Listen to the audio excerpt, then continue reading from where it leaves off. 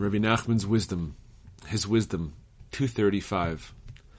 Once, he worried about the drinking water used during Pesach.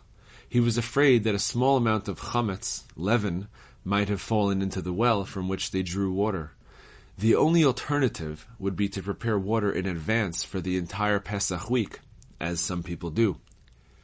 But this also was not good enough, for the water had to be carefully safeguarded from leaven from the day before Pesach, and this was very difficult. The Rebbe finally came to the conclusion that the only satisfactory water would be that drawn from a flowing spring, just as it emerges from the ground. He could then obtain perfectly fresh water without any possibility of its being contaminated. The problem was that the only such spring in the area was very far from his home.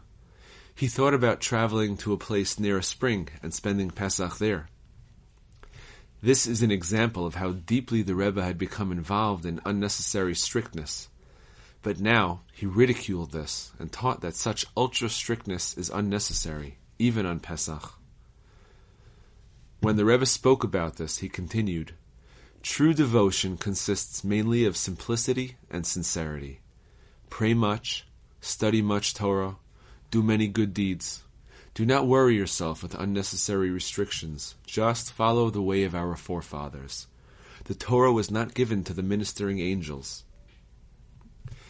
This is why people no longer study dikduk, the rules of grammar. People have abandoned it because this type of precision is not really necessary. This is true of all areas. You should not be overly precise in seeking out restrictions.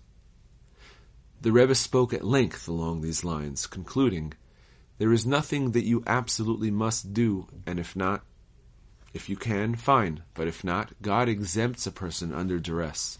Bava Kama 28b.